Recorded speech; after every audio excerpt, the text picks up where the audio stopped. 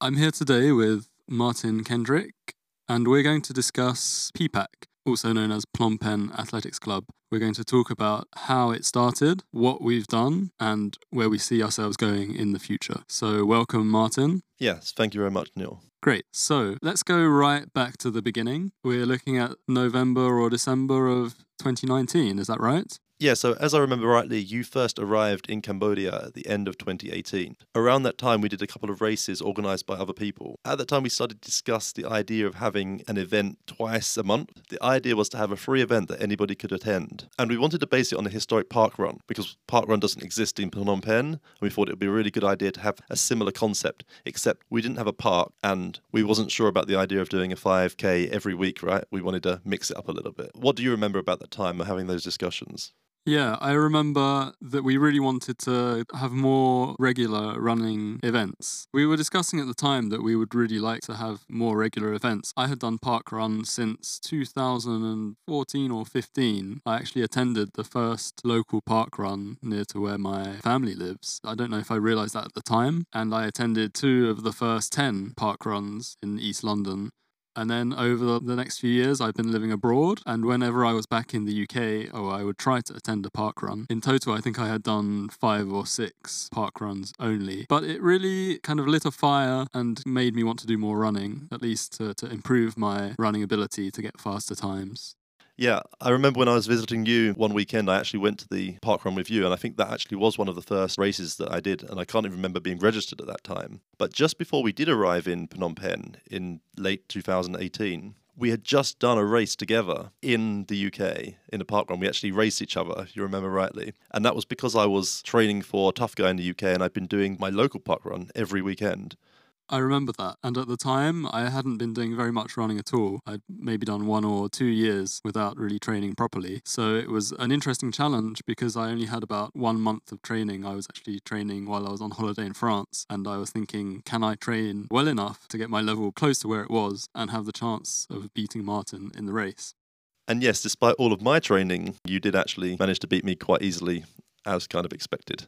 We came to Phnom Penh, we did some races, and we decided that we wanted to do regular racing. We talked about this idea for ages, we didn't really go through with anything, and I just had this idea, this vision that what we could do is we could organise these events and we'd only need one person to actually manage the event.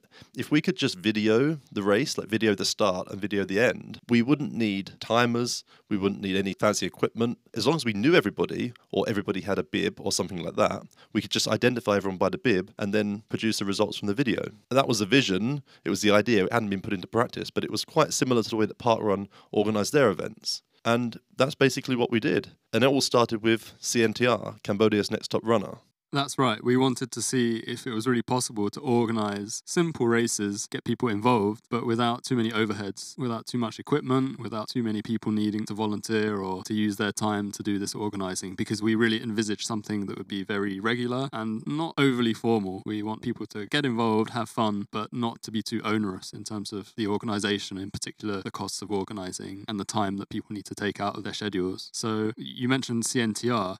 Yeah, so one day I was just training in the gym, minding my own business, and I just come up with this idea of having an event to find Cambodia's next top runner by organising different events. Actually turned out to be 8 events over 8 different distances, and everyone would compete in every distance from 100 metres right through to a 10k road race. And the idea was to find out who was the best overall runner over all distances.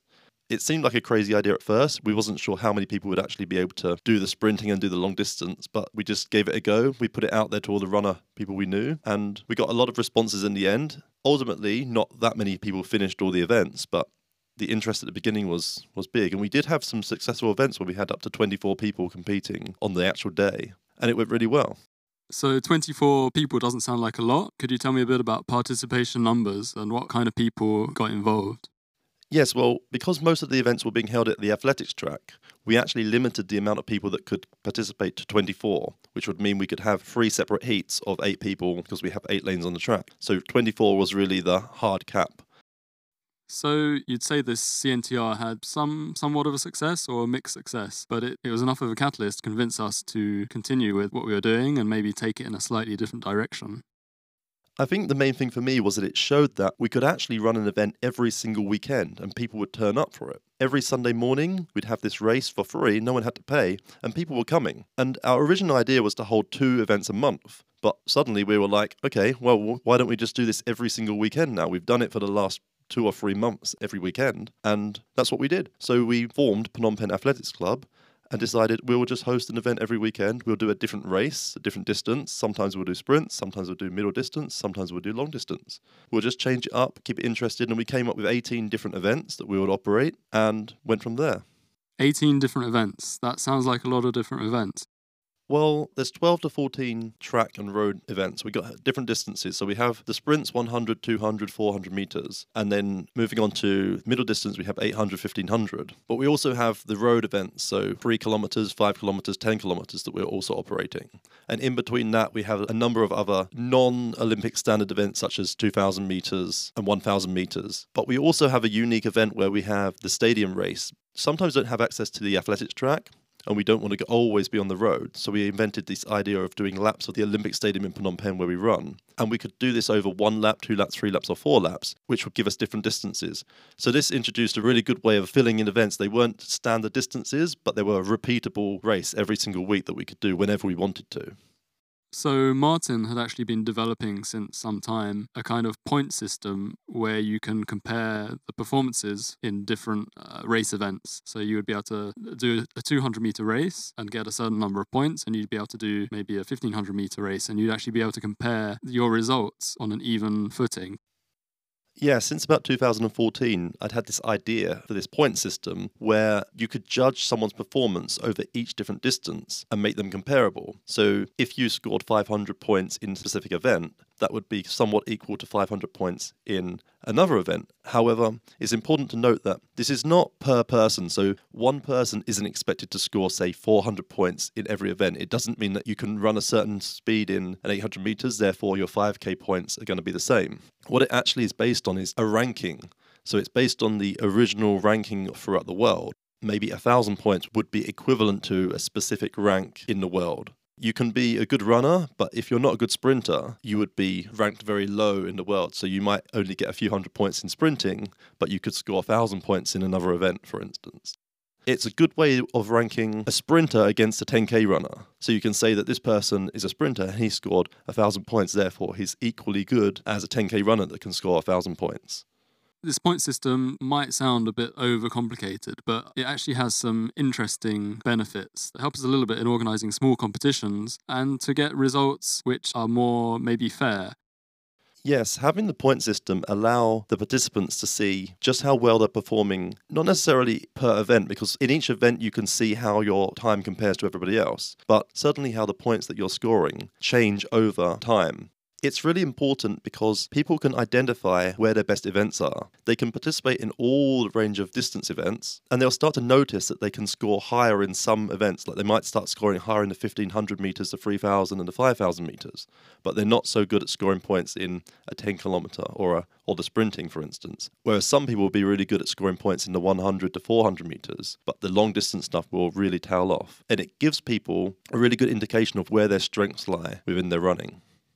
And also, it has another interesting property in that it allows the organisation of mixed races with both men and women participating at the same time. The issue we have with this is that it's difficult to accommodate everyone. Normally, in most organised athletics events, you'll have a men's competition and a women's competition. We're really at the grassroots of the development of athletics in a country like Cambodia. So the resources required to organise even just one race is already a big challenge. So if you need to organise a men's race as well as a women's race, you're almost risking doubling the amount of work, making it even harder.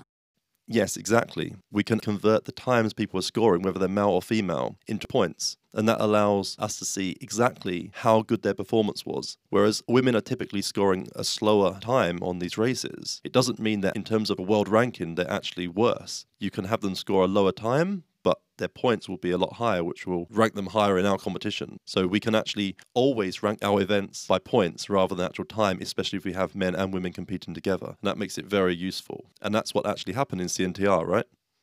That's right. In CNTR, in the end, although the top raw performances were pretty much all by men, because we used your point system, we ended up with a top 3, including 1 female competitor.